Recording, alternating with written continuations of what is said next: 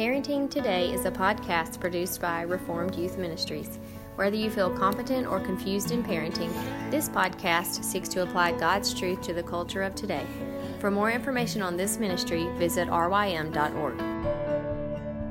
Welcome back to Parenting Today, here with Kurt Cooper, minister to students and families at Trinity Presbyterian Church in Montgomery, Alabama. And if you were with us on Tuesday, you know that we talked about vaping, and really it was Kurt mainly talking because, as I said from the beginning, I've really fairly clueless about vaping or juuling, and I thought it was helpful on Tuesday just to learn a little bit more about that and to be aware of what a big trend this is and how this is very popular with teens. And so if you missed it on Tuesday, some of what Kurt said is that, students are even doing this in class. Not only, at times getting up from class, going to the bathroom and vaping, but also doing it in the class.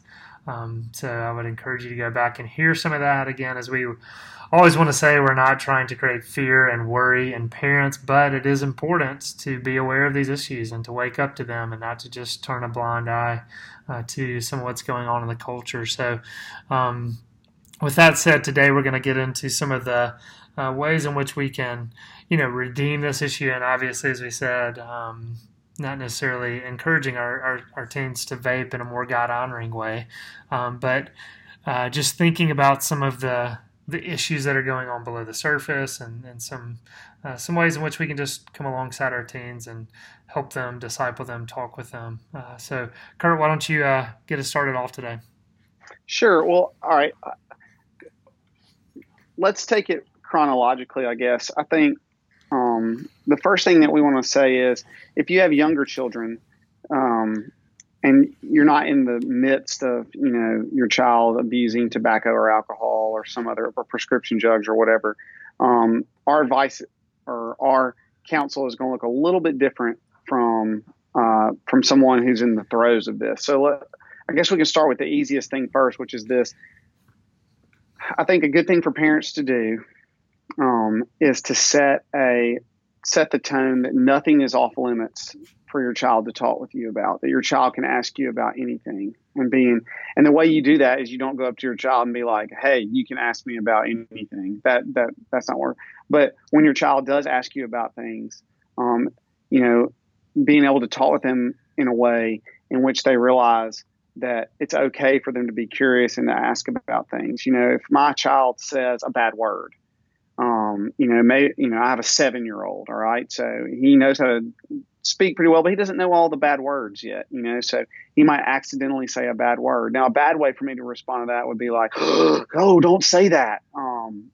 That says to him, I have to be really careful about what I say in front of daddy, right?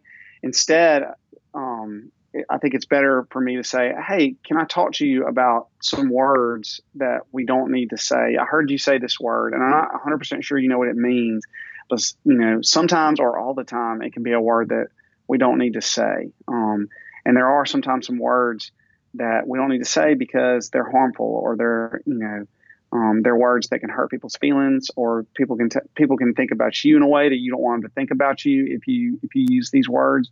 So we want to set the attitude that we want to set the environment and have an attitude of which our children can come to us and ask us things, and they're not going to be worried about being judged about asking those things. So easier said than done again, but the policy that you can talk to me about anything, and that's done by the way in which we respond when we're asked or when we discover our children,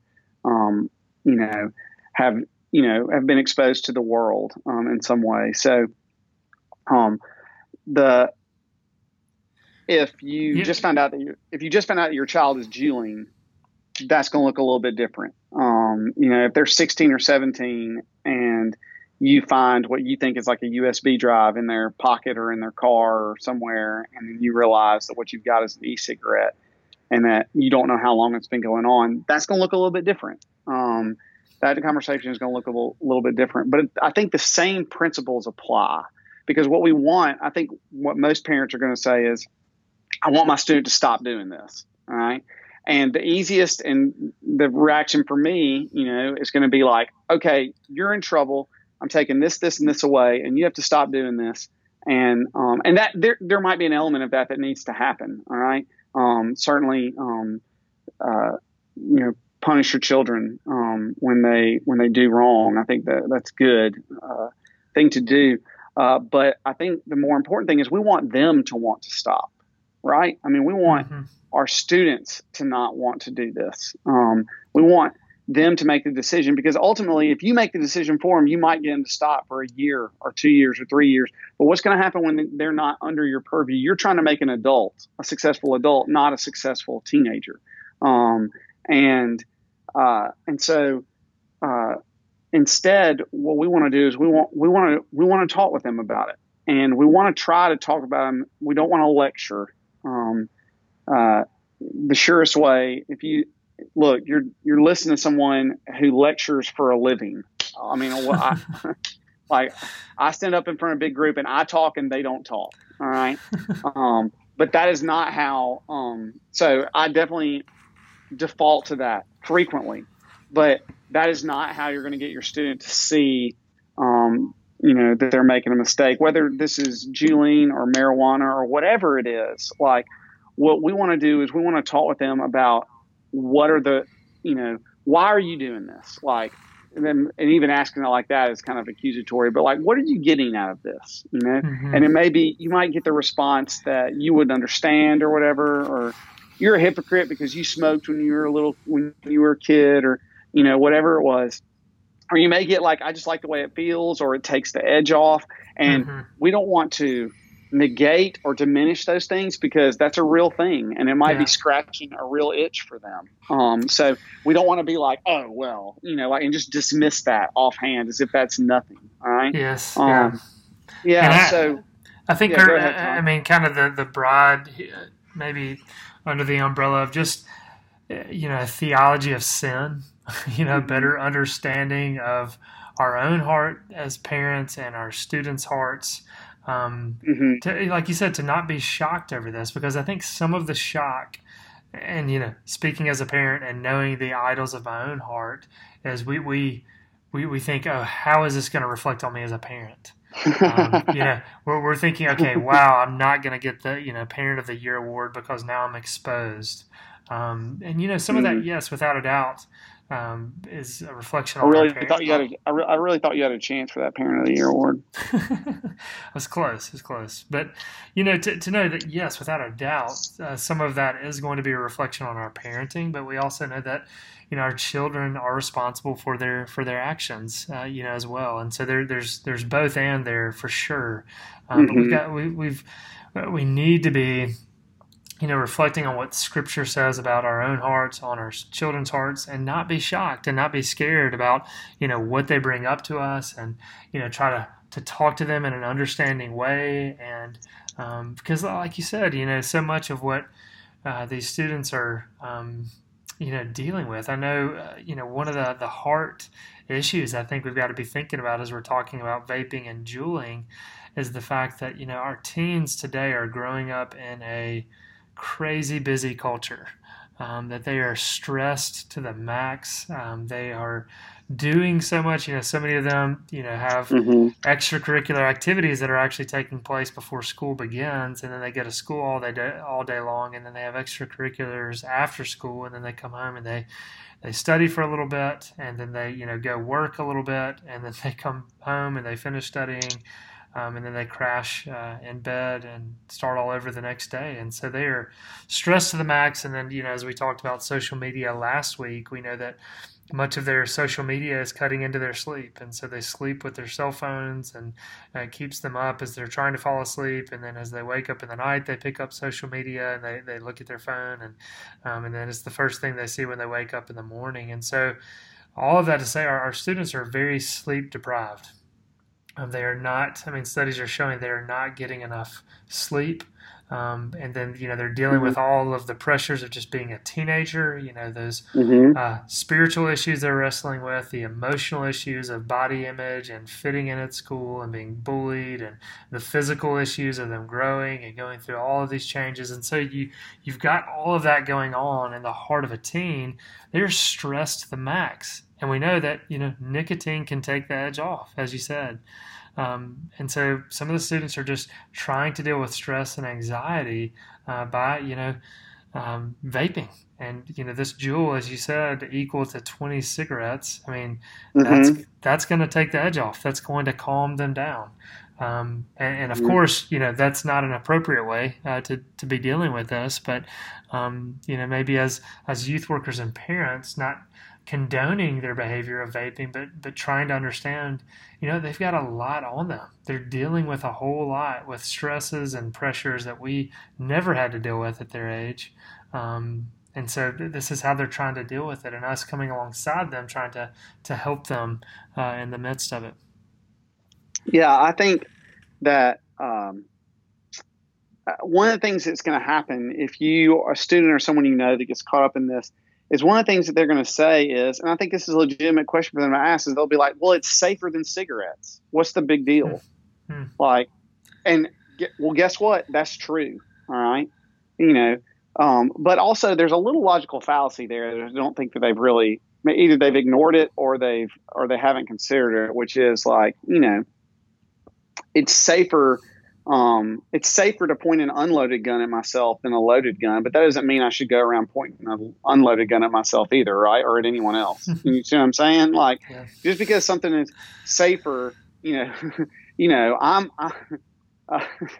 I'm shorter than the tallest man in the world, but that doesn't mean that I'm short. E-cigarettes are safer than cigarettes. That's certainly true. Vaping and juuling are safer, but they still have some real risk associated with them. And the chemistry, I think that students, now students are not known, when you're young, you're not known for really taking the long view and thinking about your brain, but and how you're going to develop. And, you feel like 25 is, 100 years away when it's really just right around the corner. But, a human brain doesn't really finish developing until about 25. And even though, I think it's important for us to just say to our students to be like, it's true. It is safer. It is safer than cigarettes. But because of how old you are, it's not safe for you. You're more prone to addiction than someone who is older. Your brain is still developing, and you're in a position where these things are actually more dangerous for you than they are for an adult, for someone who's fully developed. And that's just speaking on a chemistry level. That has nothing to do with our heart and how we want to be guarding our heart against idols and against addictions and against things that we feel like we have to have, that we don't really have to have. So just even taking it outside of the heart area for a second, I think that you want to present to students like, we care about you physically, and we want you to be safe. And so this is why we're very concerned about this and why we don't really want you to be involved in it. So I think you can talk about this or about really anything like this, whether, on a lot of different levels, and whatever excuses that your student might have, whether it's, I can drink because you drank in high school. I think one thing that you want to say right there is, I did drink in high school and I regret it. If you, I don't think you want to lie. So if you didn't regret it, you're probably not not having this conversation anyway, but, or, you smoked or you did this or that. I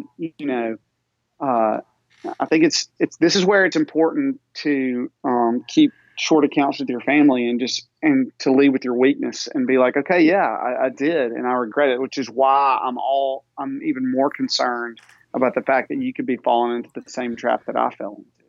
Yeah. Yeah. And I think, a lot of what we're saying here, again, is just talking about having conversation with your children. And, as you kind of gave the example of starting out when you're early and kind of, giving the the message to your children that they can always come to you with anything, and that we're not going to freak out when we hear whatever it is, and just welcoming that ongoing conversation. I mean, obviously that's implying we've got to be taking the time out from these busy schedules to be sitting down and having these conversations with our students. And so, Kurt, maybe what's some advice you would give to those parents who are listening and they're thinking, okay, Kurt, I've got a 16, 17, 18-year-old. We haven't really modeled this in our house, of being able to sit down and have conversations, and life's been busy and we just haven't been able to sit down in a while. But what advice would you encourage? Say again. What about this? I just thought of this as you were saying this, but what about this in that scenario? What about just confessing to your child that you haven't done a great job at that, and being like, hey, I wanted to be someone that you could talk to, but I didn't do a very good job of letting you know that I'm someone that you can hear, that is I am here for you. I want to be here for you, but I haven't done a very good job of communicating that. And, I was overwhelmed by being a parent, and I just wanted everything to go right for you, which I realize is unrealistic. And so anytime anything went wrong, I would freak out about it, or I didn't, or try to fix the problem or try to make it right instead of really worrying about what this problem was showing us. What about just being honest with your student, being like, look, you didn't come with a manual. I wasn't sure, what to do. And I make mistakes, and I know that I've paid for my mistakes and that you have to pay for some of my mistakes too. But I really want to talk with you about these things because you might be smarter than me or cooler than me, but I've just lived more life than you have, and I'm on your side. And what about just saying that to your child? Because I think if you have made mistakes and you haven't really opened up those lines of communication, then it's going to take some time before they believe. You're going to have to earn the right to be heard, I guess. Go ahead. No, I think that's an awesome message that I've said. We have to be, as parents, asking for forgiveness. I think a lot more than we typically do. If we're talking about the gospel to our children, but they're never hearing us admit we're broken and we're wrong and we need Jesus, then I think they're not going to hear and receive that as readily as we might want them to. And so for parents to come to their children and say, look, I need to repent of this. I'm a sinner just like you are, and I'm not a perfect parent, and there are ways in which I have failed. And, one of these areas, taking this example is, just not really having consistent conversation with you and having those opportunities for discipleship. And so I think starting there is definitely a good place to begin for sure. And I'd say, from that, even saying, just seeking your student out and saying, okay, look, we've heard about this being more of a trend. We know this is taking place with a lot of teenagers, and this is something that's very popular. And, maybe even starting out with that with your child and saying that, and say, look, I don't want you to even confess anything right now because I know this conversation is catching you off guard. But I want you to know we love you, and we want to talk to you. If this is something you've done before, if this is something you've been tempted with at school, I just want to initiate this conversation and say, I want you to come and talk to us, and we're here for you, and we love you. And something like that, maybe even initiating it that way. Yeah, I agree. I think that was well said. I think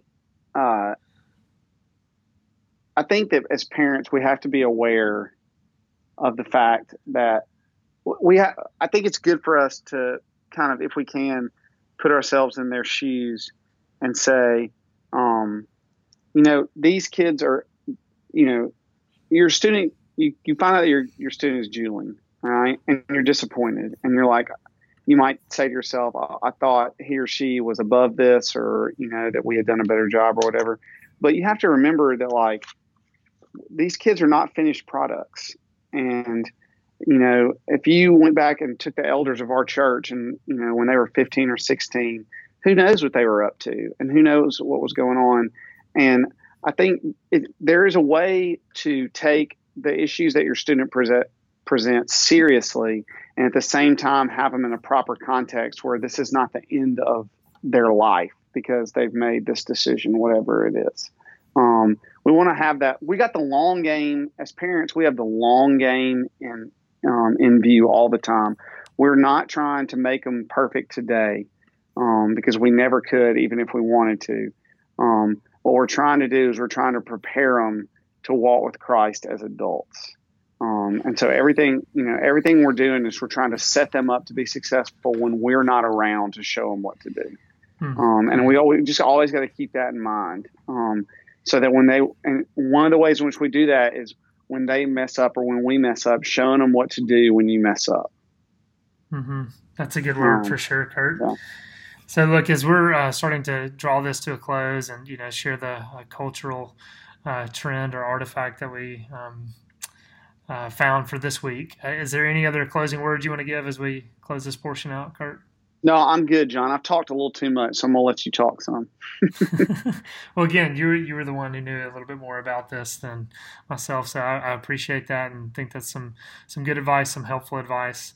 So as far as a cultural issue, and something I've plugged before is a podcast called The Briefing by Al Mohler. I know that's something that many people listen to, and this was on his September 20th episode of The Briefing. It came from an article, and this is the title. It says, "It's a baby." So instead of a baby, a baby. It says, it's a baby. And then it says the subtitle, "Is it possible to raise your child entirely without gender from birth? Some parents are trying to." And so the article is ultimately just, again, under this umbrella of the transgender movement and, trying to leave the gender of a child up to the decision to the child instead of the parents, just calling the child a girl or a boy. They call the child a they, and waiting to hear from the child what the child wants to be. And so even, so much in there about just the language of sex assigned at birth. Even kind of that phrase, sex assigned at birth. It's kind of, again, this is something that was assigned to the child, even though we're not going to look at just scientific fact of a male or female. And so this article, "It's a Baby," comes from The Cut. That's the name of the website, The Cut. And again, just I had never heard the term baby, and it's something new and something that Al Mohler highlighted. You can, listen to that entire episode, the September 20th episode, or if you go to his website, albertmohler.com, and under The Briefing, you can actually look at just that segment if you want to listen to it, talking about redefining they.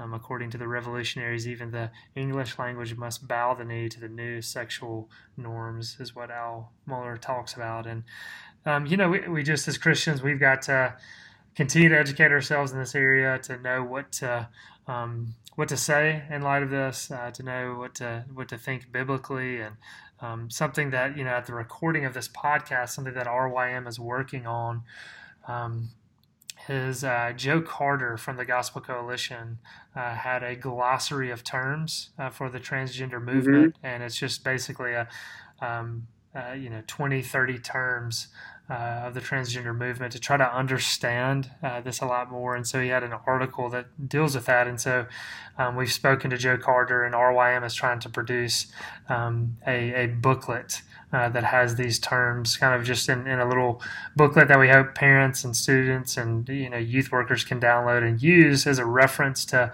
educate ourselves a little bit better on this, also know how to talk about this. And so again, at the recording of this podcast, we're working on that, and who knows, by the time this podcast is released, it might be available, and it would be under our ministry tools. If you went to rym.org/resources, you'd see a sub-tab called Ministry Tools, and it should be under there. So that's just something we're hoping to put together to help out, again, with our understanding of this issue. So, Kurt, anything you want to say as we close that out? No, I think that probably deserves its own podcast that we can talk about later on. But thank you for that. And well, I guess we'll see everybody next week. Sounds good. See you, Kurt.